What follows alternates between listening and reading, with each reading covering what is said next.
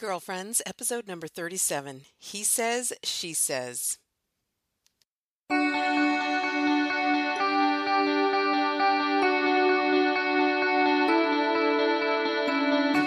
Hello and welcome to Girlfriends. I'm Danielle Bean. I'm a wife and a mom, and I'm on a mission to help you know your worth as a woman so you can find peace, balance, and joy in family living. So what are we waiting for? Let's get started.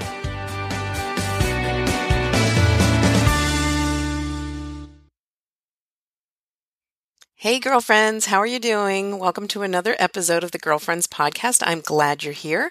I'm glad you've decided to spend another episode here with me, an hour of your time. It means a lot to me that you show up every week, and I'm glad that you're here. So, this week, what are we talking about? We're talking about communication between men and women because this is such a perennial topic. It's such a source of conflict and fights between men and women inside of marriage and inside of relationships in general. But before we get to that, I just want to touch base with you. How are you doing? How are you doing with your fitness goals that we talked about a couple of weeks ago? Kind of wanted to check in with you on that. I personally am getting a little bit more back on track. I think I didn't really fall off track this summer. I really enjoyed a lot of running, but I was very busy with regard to travel and lots of different kids' activities, so it was hard to fit it in. And now that we're in a school routine, I'm finding it's a lot easier to fit it in. I have to get up early and drive kids into the school. A lot of times I'm able to just run at the school and I get home and I've already got my workout in. It feels great. This is a great time of year to be falling back into routine. And I find that's really helpful if you're looking to get back on track with your fitness goals, with organization, with your eating habits, or whatever it is that you're feeling like you might need a little reset or a check-in. Let me know how you're doing with those kinds of goals. And if you're finding this season of back to school and back to routines helpful or not helpful for that, because I know there's the other side of it, that things are extra busy. And for sure they are, whether you homeschool or send your kids to school. There's sports that are starting up. We were busy this past weekend because it was my Danny's 10th birthday. He turned 10. This is my baby, you guys. So my baby is double digits. All my kids are double digits. And for some reason, that really feels weird. I don't know. I've just got a bunch of big kids now. And, it's funny to have kids. Like we had 8 kids inside of, I guess it was 12 years. Yeah. So that's really packed in there. And it's kind of crazy to go through that stage of life and then have this space. The last decade, we haven't had another baby. And I mean, in a lot of ways, that's good. And it's a natural progression of our family life, but it's also challenging to adjust to that. And, I've already shared with you all of my emotions about my third going to college and leaving him in Florida and all that we went through over this summer with regard to those changes. But I'm trying to focus on the positives about it that, with all of life's changes, every change, even ones that are really good, like getting married or, getting a new job and, new opportunities, that their change, substantial change in our life is stressful and it's hard and it's uncomfortable, even if it's for a good thing, even if it's something you really, really want. I think it's important to recognize that change is hard, but it's also helpful to focus on what the positives are, even if it feels negative in some ways. So I've been focusing on, like I said, the fact that we're kind of in a routine, family life is a little quieter.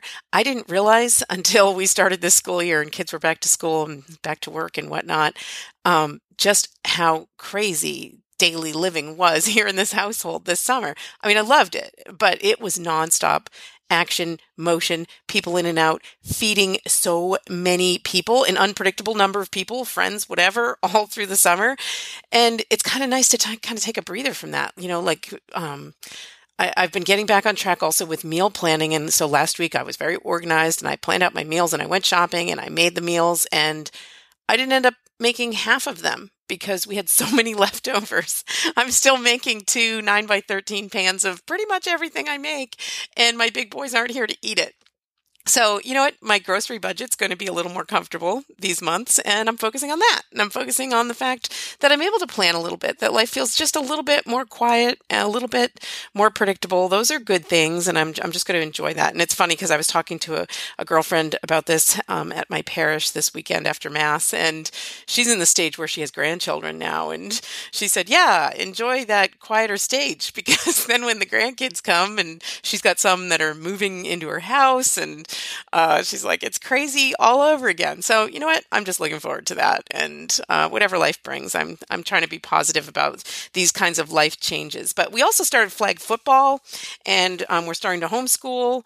So we've got a lot of coming and going, and a lot of busyness anyway. That's going to just keep us going in the coming months and keep us distracted. So far so good. And my kids at school are doing great. They're very happy, and focusing on that is keeping me happy too.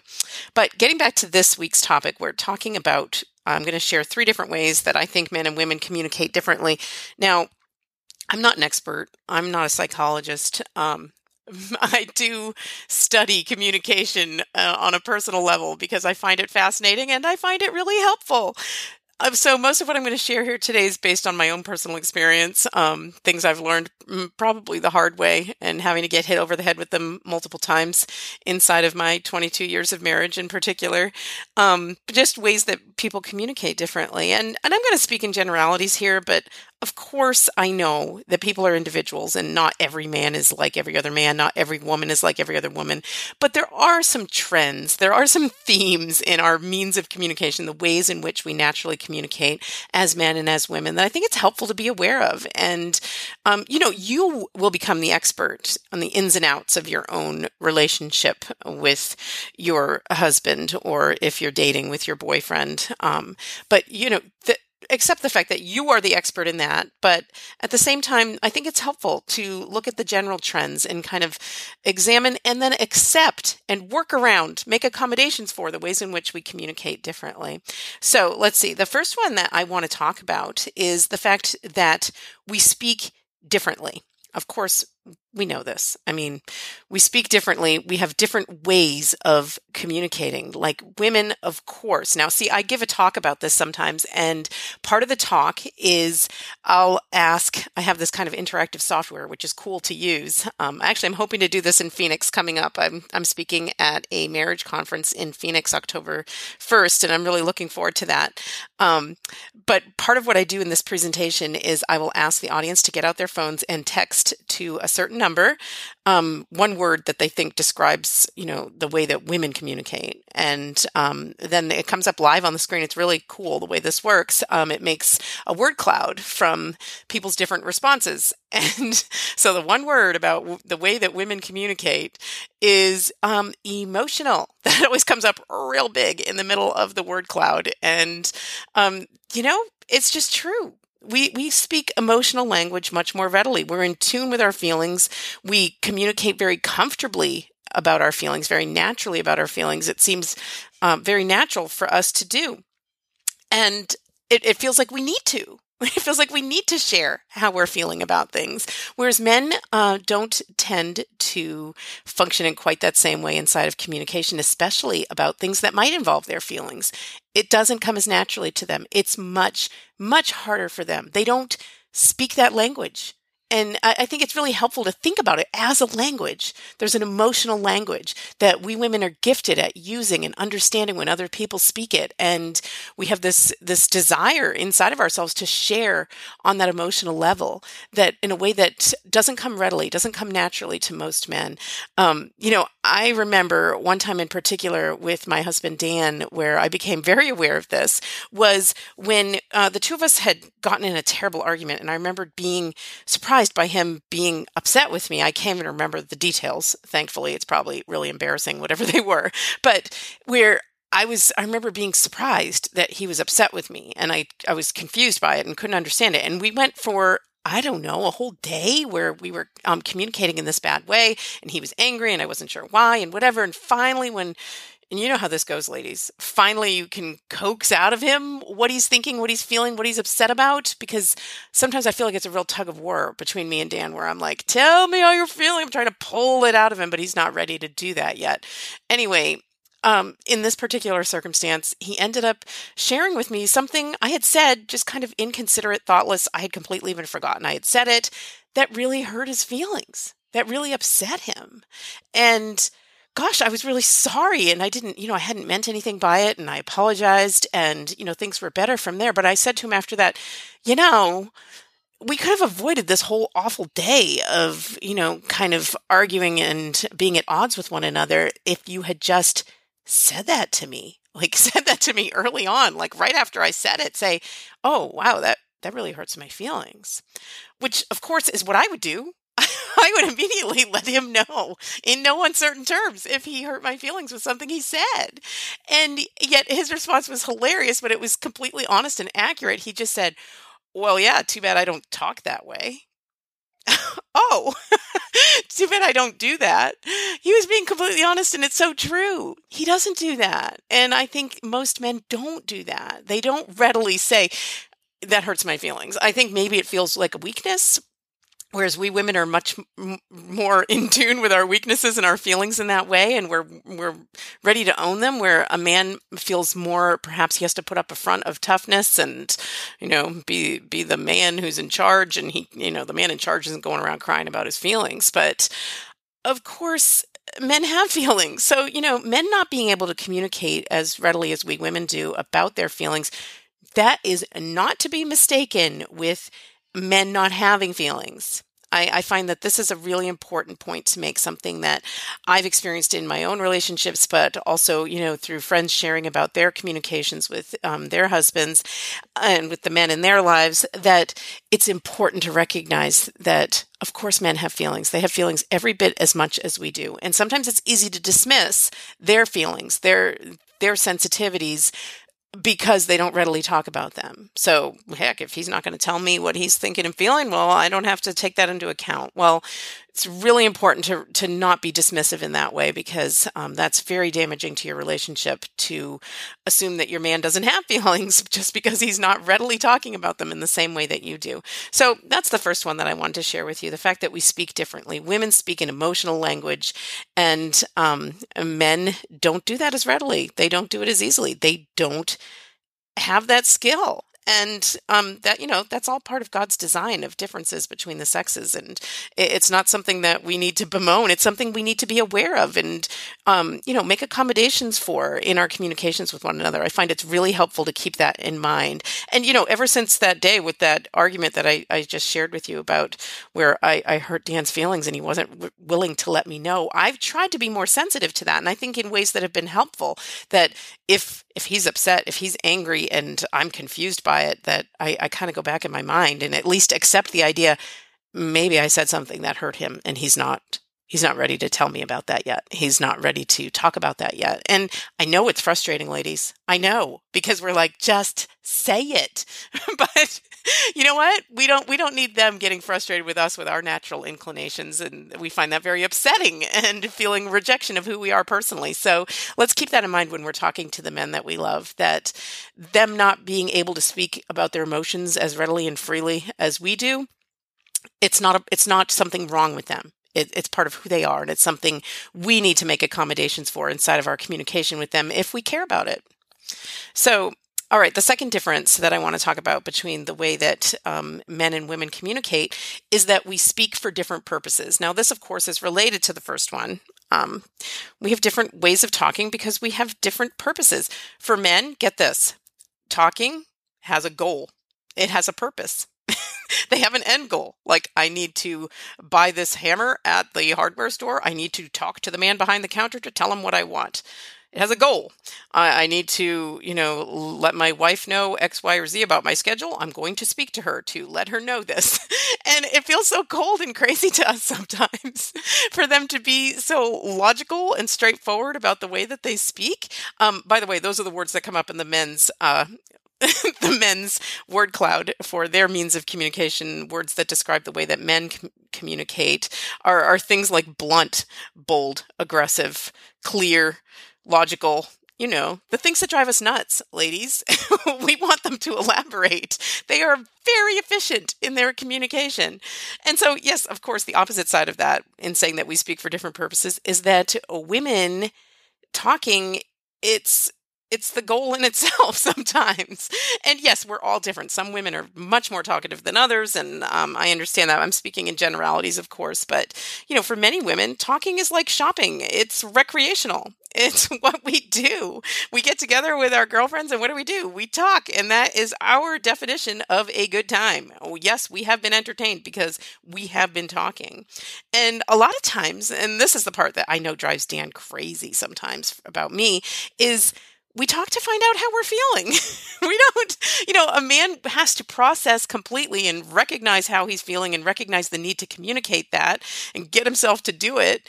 And yet, he'll want to go through that whole process without saying a word because he hasn't figured it out yet. Whereas a woman, very often, the talking is what helps us process it and sort it out. And we do it out loud. We do it with our girlfriends. Most effectively, we do it with our girlfriends. Talking to find out how you're feeling or to release negative feelings, that works best with our girlfriends because guys don't get it. Because they're wired differently, they take it the wrong way. I know so many times in my relationship with Dan, I've been just wanting to vent about something. I'm talking something out because I don't even know how to handle it yet. I don't even know how I feel about it yet. And I'm just talking through it with him. And all of a sudden he'll get defensive. He'll feel like I'm blaming him for, whatever problem it is that I'm experiencing. And that is the furthest thing from my mind. I'm always surprised when that happens. What are you talking about? Why are you defensive? I'm just trying to talk this out.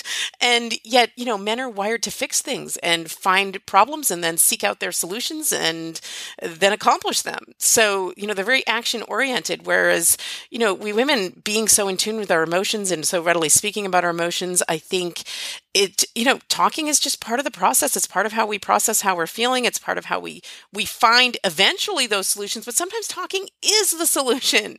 You're just looking for a release of negative emotions. You're looking for, a release of tension, stress, clarity about what's going on and how you might handle it. But you're not looking for a concrete solution. And I think this is what drives men crazy is when they don't understand that. There's that hilarious video that went around YouTube a few years ago, but I think it's so accurate where it's a man and a woman talking and the woman's very upset and she has like a nail driven through the middle of her forehead.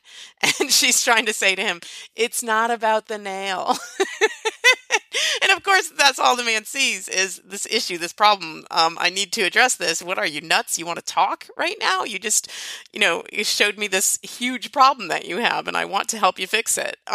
So I think that's really accurate and really helpful for us to remember that. And it's important for us women to know that sometimes when we're just venting, our girlfriends get it. Like, they don't feel defensive. They don't feel offended or like we're blaming them for anything. But to a man, when we're doing that, they feel like we're complaining. And even more specifically and terribly, they feel like sometimes we're complaining about them.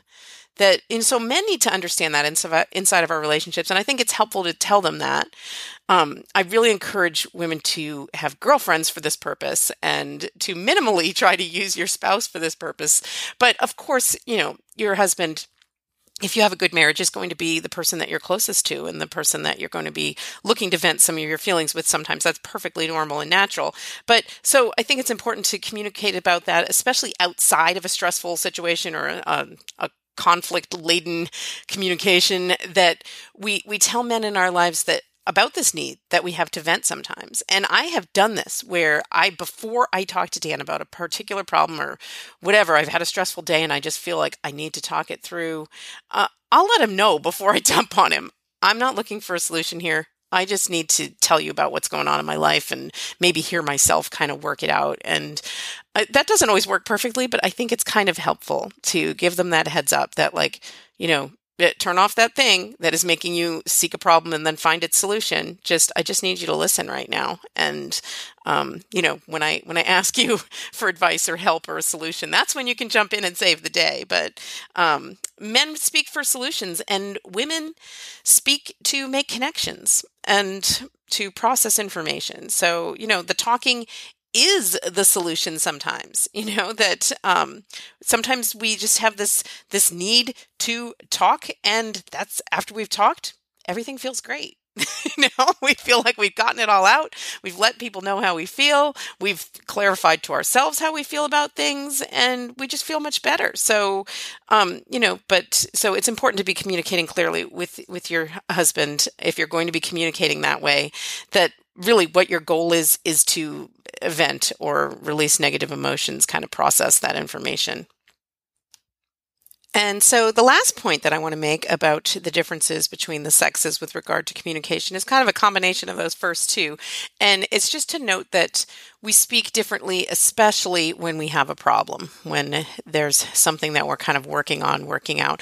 I've already referenced how men, if they feel down or they have a stressor, they have a problem they need to work out, they're very unlikely to talk about it until they've reached a resolution of some sort, whether they've resolved to take a certain action or they've found a solution or whatever it is.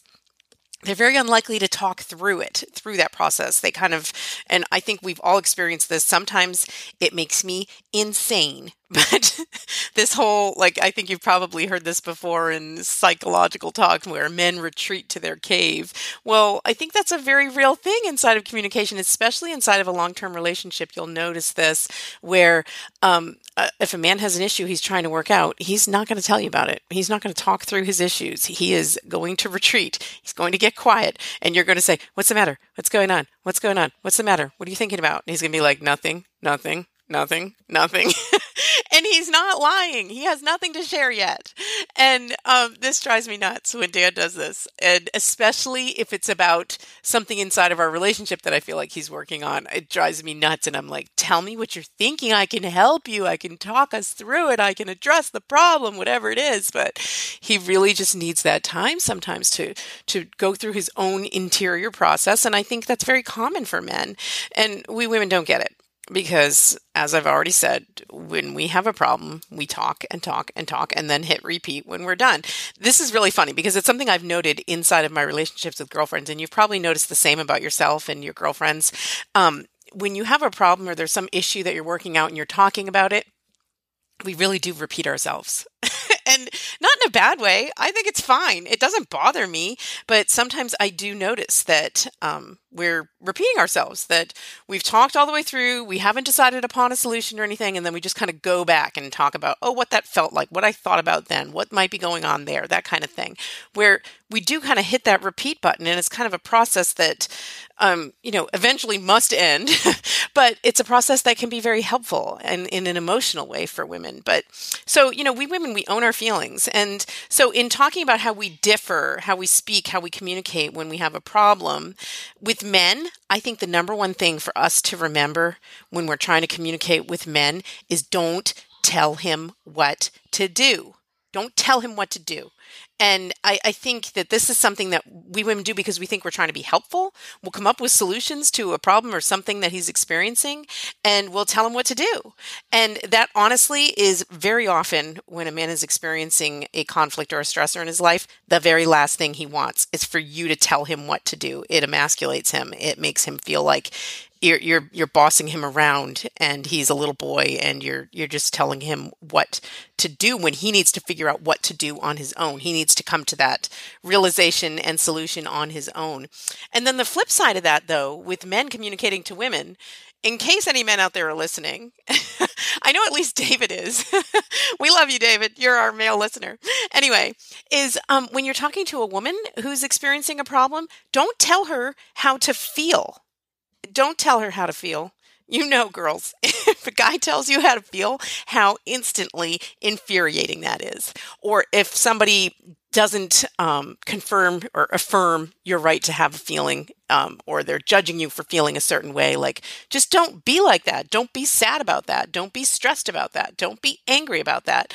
Don't you tell me how to feel. I know how I feel and I have a right to feel it, And, of course, that's very true. you shouldn't tell somebody how to feel, and you shouldn't tell them they don't have a right to feel certain ways. So I think it's important to recognize kind of that dynamic between men and women, where the last thing in the world a man wants when he's experiencing a conflict is for someone to tell him what to do. And the last thing in the world a woman wants when she's experiencing some kind of a conflict is for someone to tell her how to feel. That these are, just viscerally offensive to us, these words or these actions against us. So it's really helpful, I think, inside of our communication between the sexes, which is, such a fascinating topic to me. I think it's really fascinating. I mean, I love thinking about the different temperaments and different personalities and how those come into play in our communications. But then, just the ways that we're wired differently as men and as women. And, the wonderful way that is balancing inside of our relationships, the wonderful way that we kind of complement one another. But the flip side of that it can be such a source of misunderstanding, such a source of pain and conflict and unintentional wounding of one another. So the more we talk about these things and have a sense of humor about these things, because really, honestly, it's hilarious sometimes, communication between the sexes. Trying to maintain that sense of humor, I think, is really helpful.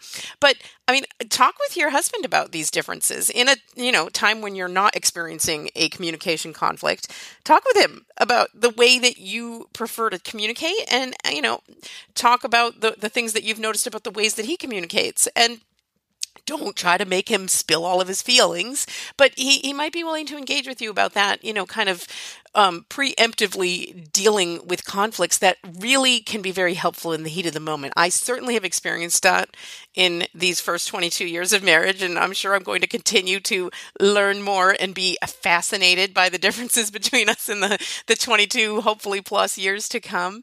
But I would love for you to share about how you experience these differences in communication between the sexes inside of your marriage, things that have worked, things that haven't worked. Oh, tell me about it. If something has totally blown up in your face, I would love to hear about it. So you can email me at danielle@daniellebean.com, or you can go to daniellebean.com and click leave voice feedback, and you can leave a voice message on SpeakPipe up to 90 seconds. Call more than once if you need more time than that. I'll be glad to put that together for you. Or you can connect with me on Voxer, Voxer.com. You can check it out. It's also in the Apple App Store. Just check out that app, which is a really easy way to kind of share voice messages with one another, and an easy way for you to give me voice feedback on the podcast. Communicate with me. Tell me what you're feeling. Tell me what you're thinking. I would love to add your voice to a future podcast. Hey, girlfriends. Who are we talking to this week? It's time for an interview.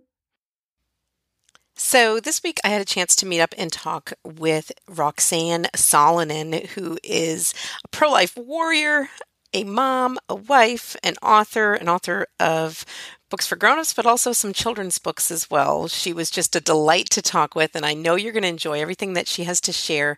So take a listen.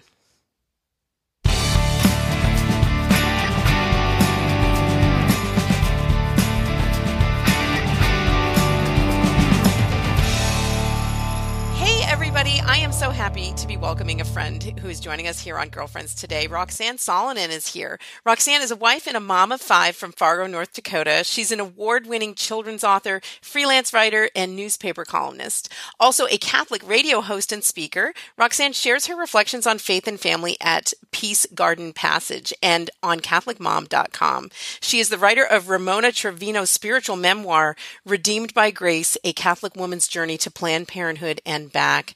Hi, Roxanne. Welcome to Girlfriends. I'm so glad you're here with us. Thank you so much for having me. It's a pleasure. Yeah, well, I'm thrilled that you were able to make the time for this. I've been following your work for years now, and most interesting is that note in your bio that you were the writer for that spiritual memoir by Ramona Trevino about her journey to Planned Parenthood and back. Can you just give us a little background on that for people who might not be familiar with that work? Sure. It kind of started back when I met Abby Johnson in the summer of 2011. She was here in Fargo speaking to pastors, and it was not long after her book Unplanned had come out. And I had just finished reading the book, and I ended up going to a talk that she gave to the public. I actually ended up sitting at her table. I didn't know that it was going to be that way, but so it was kind of a thrill to have a chance to actually sit with her and hear her story. And it just really captivated me. And the next day she invited all of us there, whoever wanted to come downtown to our state's only abortion facility and pray. And it was a very memorable experience. She prayed and addressed the escorts for the clinic right in front of us. And wow. It was something that moved me, and it broadened my vision of the pro-life movement in terms of the workers too, and all who are involved and affected by abortion. Mm-hmm. Around that time, not long after that, someone shared on Facebook about another worker from Planned Parenthood that was leaving, and of course I celebrated and was riveted again to watch the video of Ramona Trevino's exit from a Planned Parenthood facility. Mm-hmm. It was a non-abortion facility. It was a contraception referral, an abortion referral. Mm-hmm. But I just was so joyful over that. And then in time, through a series of connections, was led to Lauren Musica, who was one of the key people in helping Ramona cross over. She was helping Ramona find a writer for her book, and I was recommended as one of the possibilities. And so we formed a collaboration, and to this day have a beautiful friendship, as well as having worked on this project together. Wow. Yeah. I was just thinking that must have been an emotional experience, or, her sharing her experience and you processing that into words for her, that must have been a really connecting thing. Definitely. And as I learned more about Ramona, I found we have a lot of things in common. And so it became very clear to me that I was equipped to write her story in first person. We'd go back and forth, and it was an interesting process. And whenever I would interview her to kind of get the next chapter.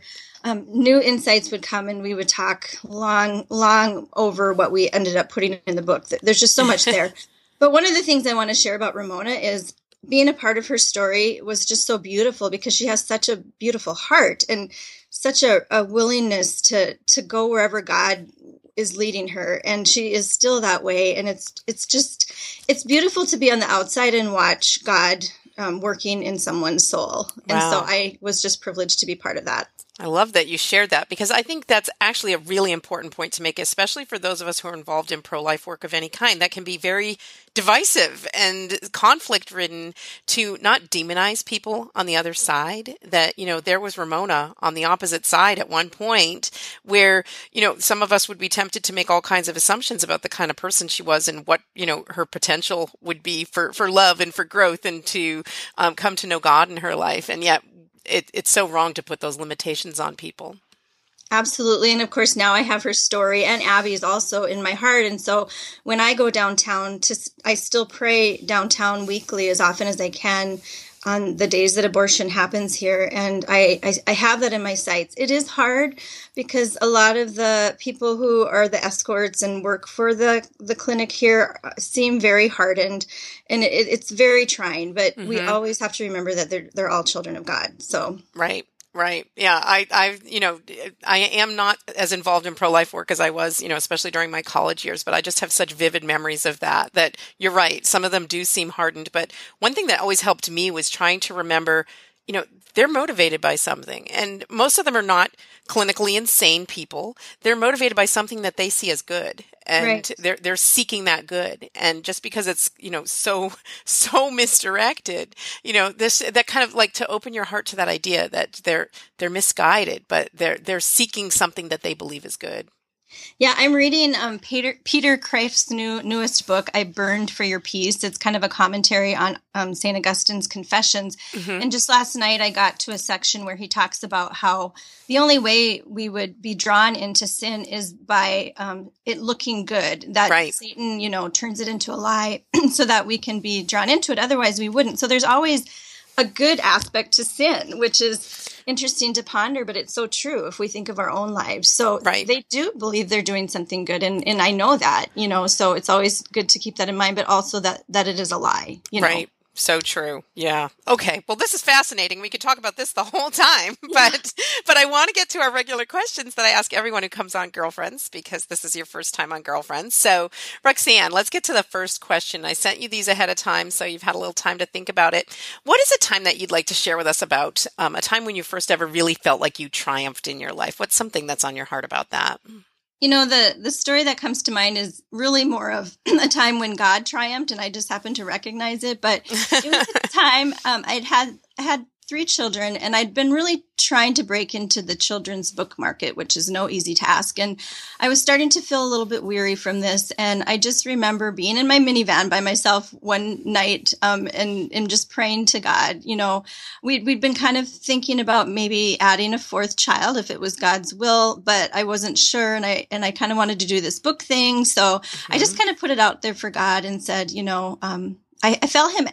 I felt the question. I think it was my own question. If you had to choose one or the other, which would you choose? And ultimately, I realized that a soul would be eternal, whereas a book, you know, is just something temporal. And so I asked God, you know, if it was his will that we would be blessed with a baby. And it was that same year of my pregnancy with my 4th child that I found out that I was offered a contract, and then that same year was offered a second children's book contract. Oh my gosh.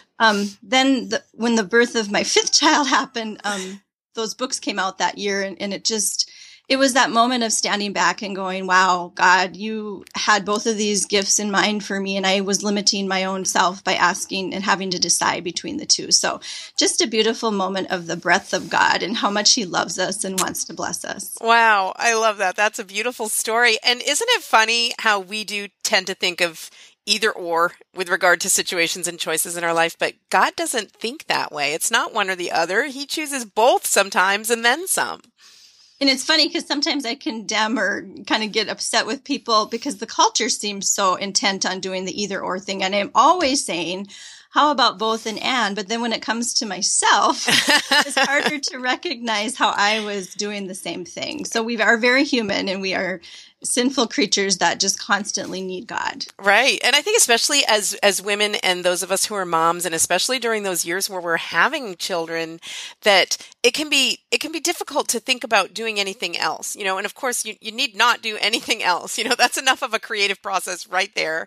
You know, gestating and birthing children and caring for the children you already have in your home. But something that I've discovered is that even in my own life and work where, you know, some of the busiest times in my life were when we were just having so many babies. Like it's, you know, like every year and a half we were having another baby. And yet during those pregnancies, I have really fond memories of working on writing and being hugely pregnant and just, you know, staying up late at night and working on a particular project. And that I found it was such a beautifully creative time for me. I mean, not always. Sometimes you're just exhausted when you're pregnant and you're not going to be doing anything else. But I did find that was a really creative time for me, and really in a beautiful way that I think that God really blesses us with that grace, that strength. When you think you can only do one thing at a time, sometimes you can do that and then some. And I think it's really just a matter of embracing where God puts you and the opportunities he places in your path.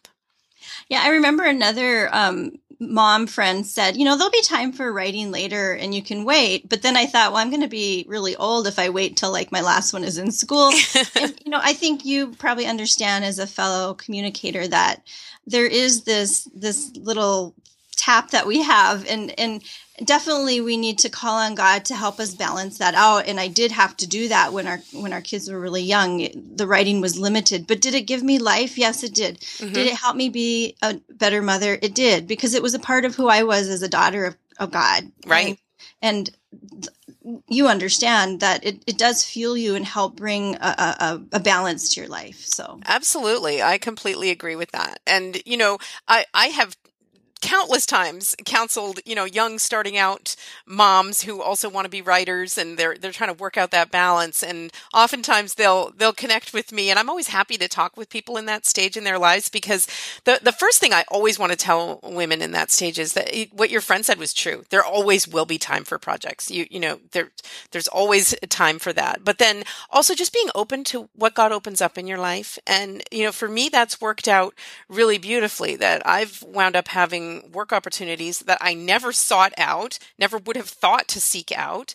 And yet God put them in my path, and it's worked out in ways that have really blessed my family and kind of been a balance for me. So I think being open to that is really the only thing any of us needs to hear. And, especially in your young motherhood, that you're feeling so conflicted and you're pulled in so many directions that there's kind of this feeling like I need to do all the things right now, that, God has a beautiful plan, and his timing is perfect, and his plan is perfect. And so to kind of recognize that and get that peace that you can find in just resting in God's plan and being open to what God's will might be for you, which might be to be an at-home mom and do nothing else, Yes. And that, the times in my life where that's what I did were beautiful, and I don't regret them for a minute.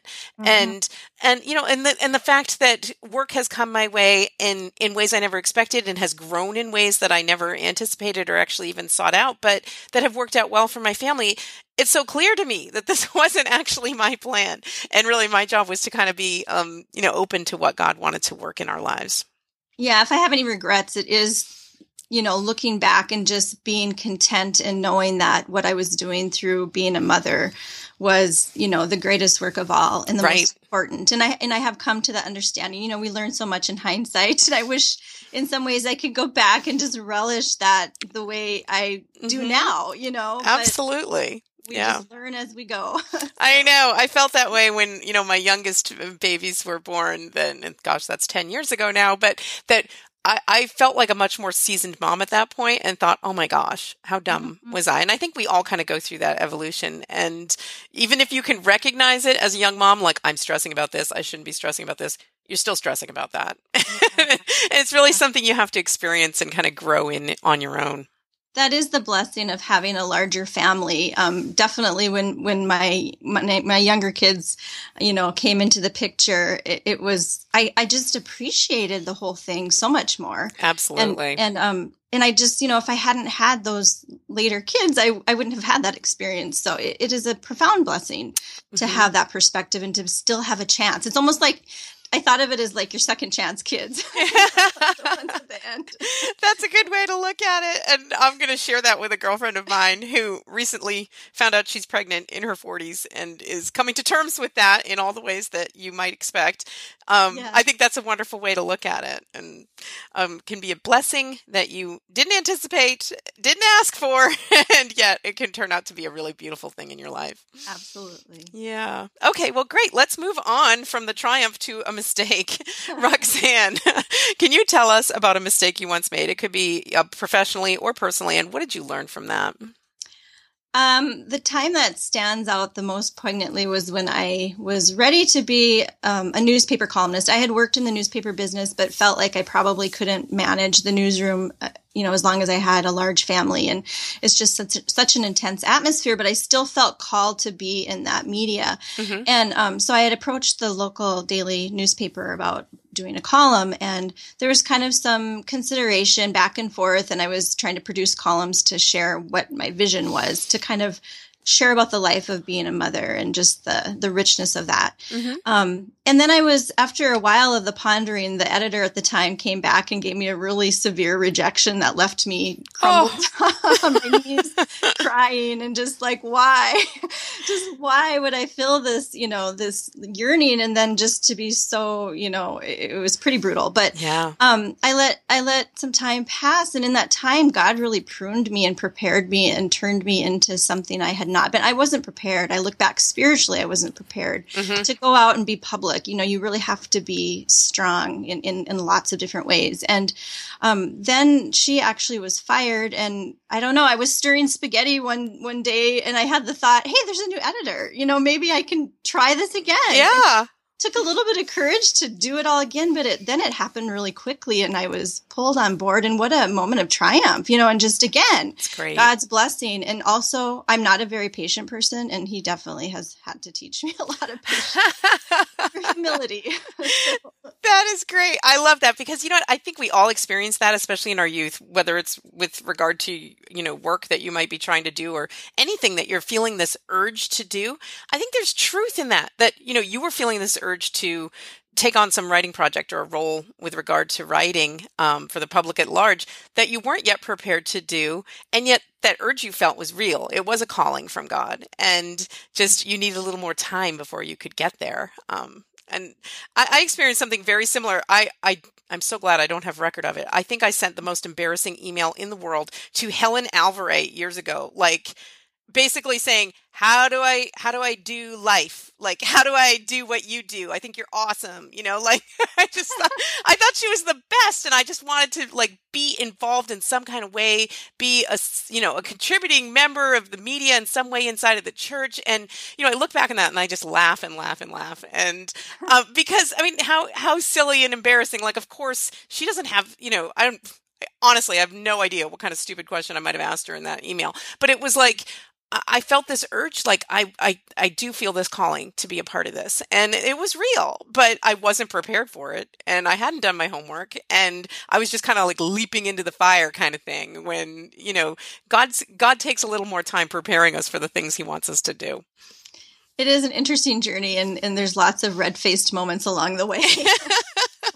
I get humbler and humbler as I age. Definitely. And I also laugh a lot more because I think I used to be so hilarious. And thank goodness there was no Facebook back then, because there would be a record of my immaturity.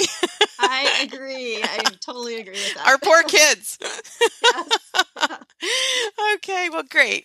Let's see. We have time for another question before we do your lightning round. Let's see. Okay. Can you share with us some advice? What's the best advice you ever received, Roxanne? Who gave it to you, and how do you try to use it in your life?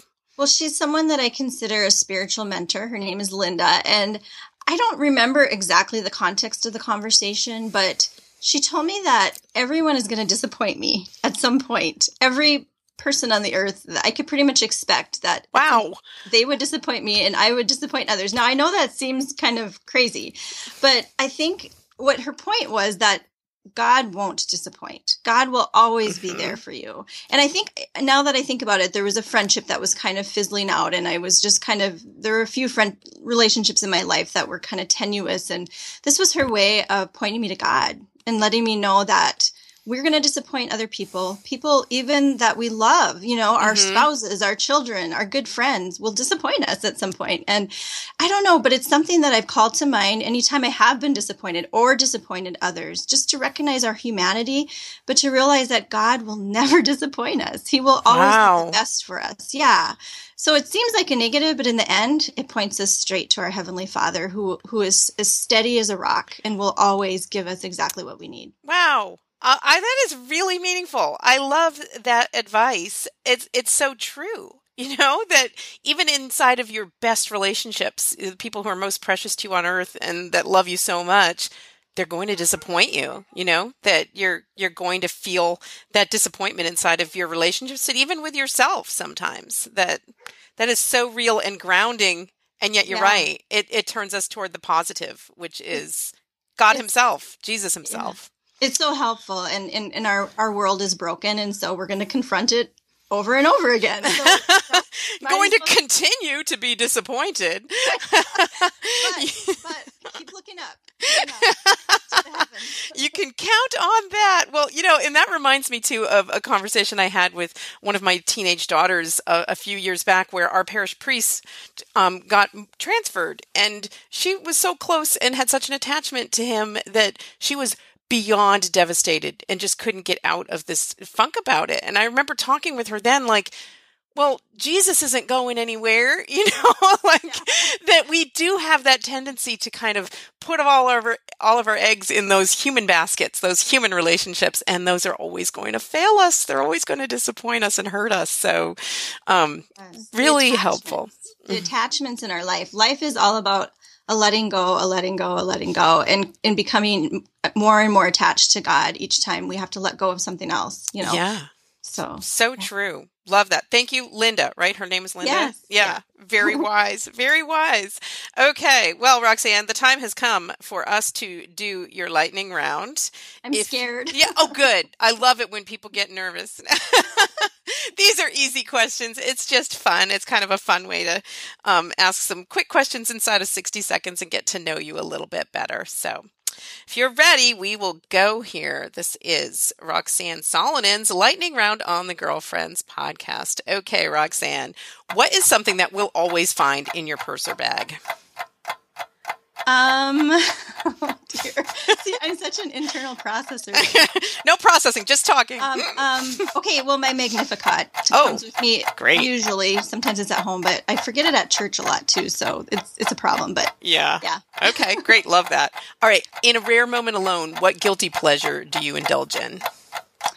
This is funny because just last night I was reading a book, and sometimes when I read, I like to eat, which probably isn't good, but sometimes it's a healthy, like pickles. Pickles is a huge one. But last night I have a candy jar, and it keeps my kids coming to visit me in my office. Oh, nice. Yeah, but I had some, do you remember those fire sticks, like Jolly Rancher fire sticks? Oh, yeah. Sticks? Yeah. I had those little candies in there, and I was kind of ignoring them, but all of a sudden I was I was just eating lots of them. I guess between pickles and cinnamon fire sticks. You like an intense taste experience. I can tell. Well, that's it. That's 60 seconds. But I think we succeeded in learning something more about Roxanne Solinen on the lightning round. That is great. And you know what? You're a girl after my own heart. Pickles. Oh my gosh. Oh.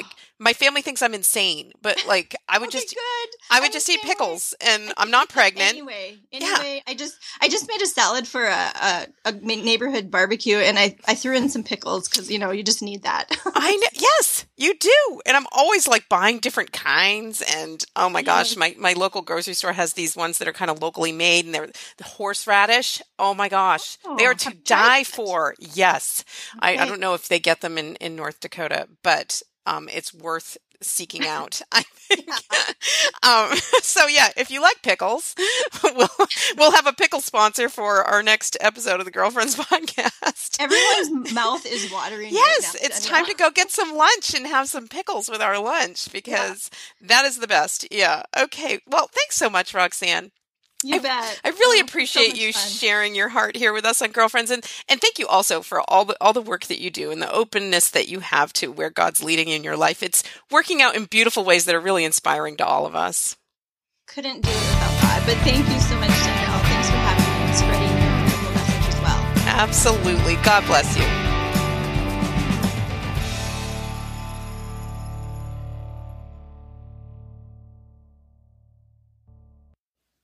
So for those of you who'd like to check out some of Roxanne's work, I'll have all of that linked up in the show notes at daniellebean.com, and you can check it out for yourself. And now is the time in the podcast where I like to share a little bit of feedback. And you all know how I love voicemail feedback. I did get a little bit of that this week that I'm going to be sharing with you. I also got a new iTunes review from the great and glorious Pat Gone on iTunes, who said that Girlfriends is all about rocking the feminine genius, which I love. So if you want to, like Pat Gone, thank you so much for that vote of confidence, Pat. And I'm going to have her as a author, speaker, writer, editor that I work with on Catechist Magazine, future guest here on the Girlfriends podcast. So I'm looking forward to sharing some of her wisdom with you all here. But in the meantime, thank you so much for that iTunes review, Pat. It means a lot. And if you want to leave a review like Pat, it would mean a lot to me. Just leave a review wherever you listen. If you listen on iTunes, I'd love to get your review there. I'd love to make sure that you're subscribed there because that really helps with the ratings of the podcast and the rankings of the podcast on iTunes and helps get the word out to other people who might not have heard of Girlfriends. And we'd love to have them as listeners. If you listen on Stitcher, go ahead and review on there. If you listen just on your computer, leave a review on Facebook. Share the link on Facebook and let people know that you're listening and that you're enjoying what you're listening to, that it's helpful for you in whatever way that it might be in your life. And that will be enormously helpful to me in getting the word out about Girlfriends. So thank you so much for that. And next up, a couple of lovely ladies left me some Voxer messages this week. First up on the Voxer messages is my friend Melissa. Hey Danielle, this is Melissa, and this is my very first Voxer usage, so I'm really sorry if I screw this up. Danielle, I screwed it up. I listened to your podcast this week, and about guilt. I don't know that this fits, but I found that I was I'm so absent-minded when I'm home from work, and I I get busy with the kids. So I just started putting stuff in my phone, like take your vitamins. My kids have an iPad and a laptop from school. So at 9 o'clock at night, I have a reminder, plug in electronics. So that's just one of my ways that I kind of help with guilt and just the little nitty gritty stuff that like, oh, I should be doing this and I should be doing that. And it sort of helps keep me organized and I don't have to necessarily have my calendar out at home. Thanks for all you do. We'll talk to you later. Bye-bye. Thank you, Melissa. And first of all, I laughed out loud when I got your 2 different Voxer messages where you were messing it up because you were doing it for the first time. Thank you for giving that a try. And then you rocked it the second time around. For those who don't use Voxer, it actually is very simple. There's a little bit of a learning curve maybe with the walkie-talkie style of recording where if you have the app, there's a little button on your screen on your phone that you hold down. And the first few times I used it, I left some funny messages to some of my friends that were completely cut off and disjointed because I didn't realize it's like you're talking on a walkie-talkie and you have to hold that button down the whole time that you're talking or it will stop recording. So anyway, it looks like Melissa, you figured that out.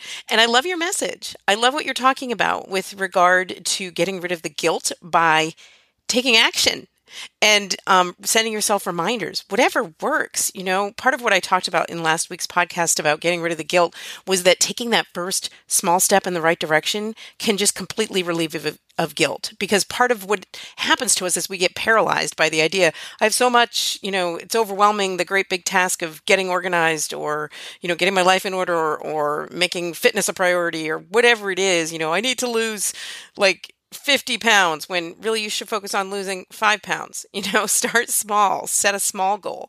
And so what you're doing, Melissa, is great because it's very much those attainable goals and you're doing something concrete. You're sending yourself those reminders, which I think is very helpful. I have a pretty good memory and I always have, but I realize when my life gets busy, it goes out the window. Or if I get stressed, forget it. Nothing stays in my brain. And that adds to your stress, I find. So, the no-brainer kind of stuff of sending yourself a reminder, just in case. I do it all the time for picking kids up ever since that one fateful day I left my daughter after volleyball practice in the dark all by herself in the cold. And I told her I would come pick her up, hung up the phone and completely forgot about it. Just went on with my life. Because I was busy, because I was distracted, because I was stressed, because I was doing 100 things, and we all are. So very simple method of giving yourself those reminders. Figure out what works for you. One thing that I like to do that's very similar to what you do, Melissa, is sending myself reminders on my email. I use Inbox for Gmail. I use the Inbox app, which is really handy on my phone. I just like the way it's set up. It's very simple, very streamlined, and I use my inbox as a to-do list. A lot of it is to do. It's work stuff that ends up in my inbox. So it's a to-do list in that way. But then I'll send myself generally the night before. At the end of the day, I've got a number of different things I know I want to accomplish the next day. I'll kind of take a minute, go through what are all the things that I've got on my calendar for tomorrow? What are all the things that I need to do tomorrow? And I'll send myself a separate email for every one of them. And then I'll leave them unread in my inbox. And when I open up my inbox, which is my to-do, I'll see those unread messages with the subject line of, picking up somebody, calling a doctor, making an appointment, all those little things that just add up and you need to get to and they just wear on you. So you can also set alarms, which is great, like Melissa does. So inside of your inbox, one note of caution. I did this right before our big vacation. I had so many things on my mind for these reminders to set up in my inbox that it was getting overwhelming. And one night I went through and I just did a bunch of them real quick because I had a ton of stuff on my mind.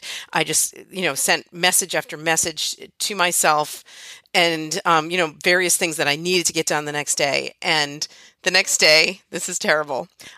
This man that I work with at Catholic Digest, who works for me, his name is Paul, and he's great, and he has a sense of humor because that's a good thing. Because I had sent half those messages to him accidentally. He's just one of my frequent contacts, and it came up easily. Somehow I hit the wrong tab to send these messages, and he was like, what is this? And, those things some of it was actually work related, but it wasn't something he needed to do. And there was no message. It was just, a command in the subject line.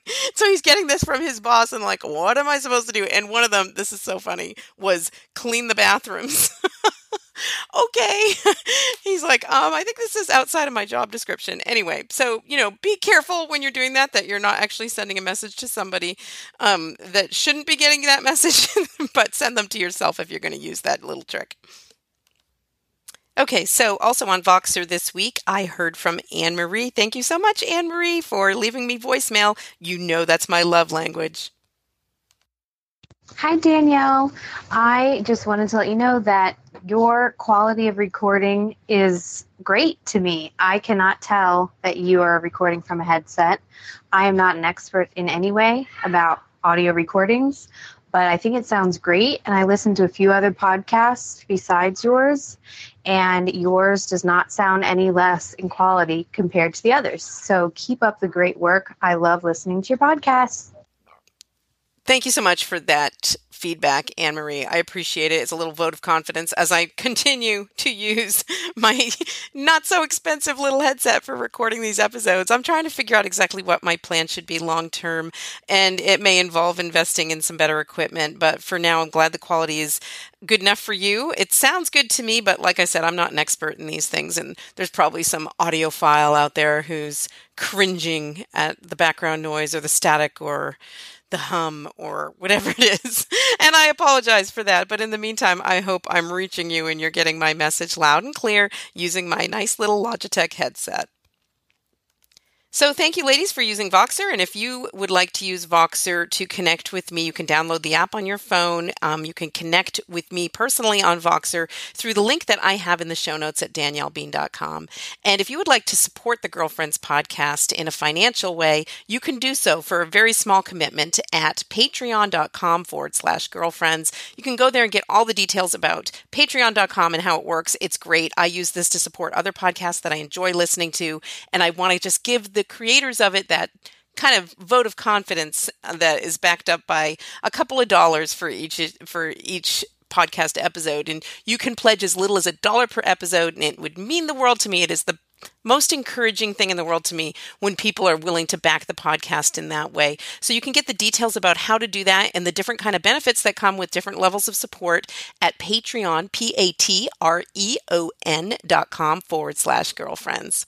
But most of all, I just want to thank you for your support. Thank you for your prayer support. Lots of you reach out to me on social media through email. Let me know that you're praying for me, that you're praying for the podcast, that you're praying for the people who listen to the podcast and the people who share their stories here. So thank you so much for that. And thank you just for your presence here. Your downloads and your subscriptions and your comments and your feedback all means the world to me. I'm so thrilled that you take some of your precious time each week and choose to spend it with me here at Girlfriends.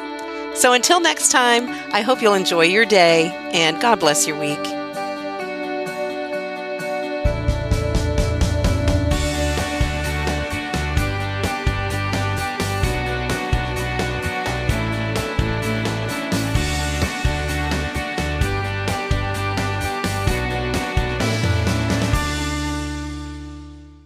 Girlfriends is a Danielle Bean production. Know your worth. Find your joy.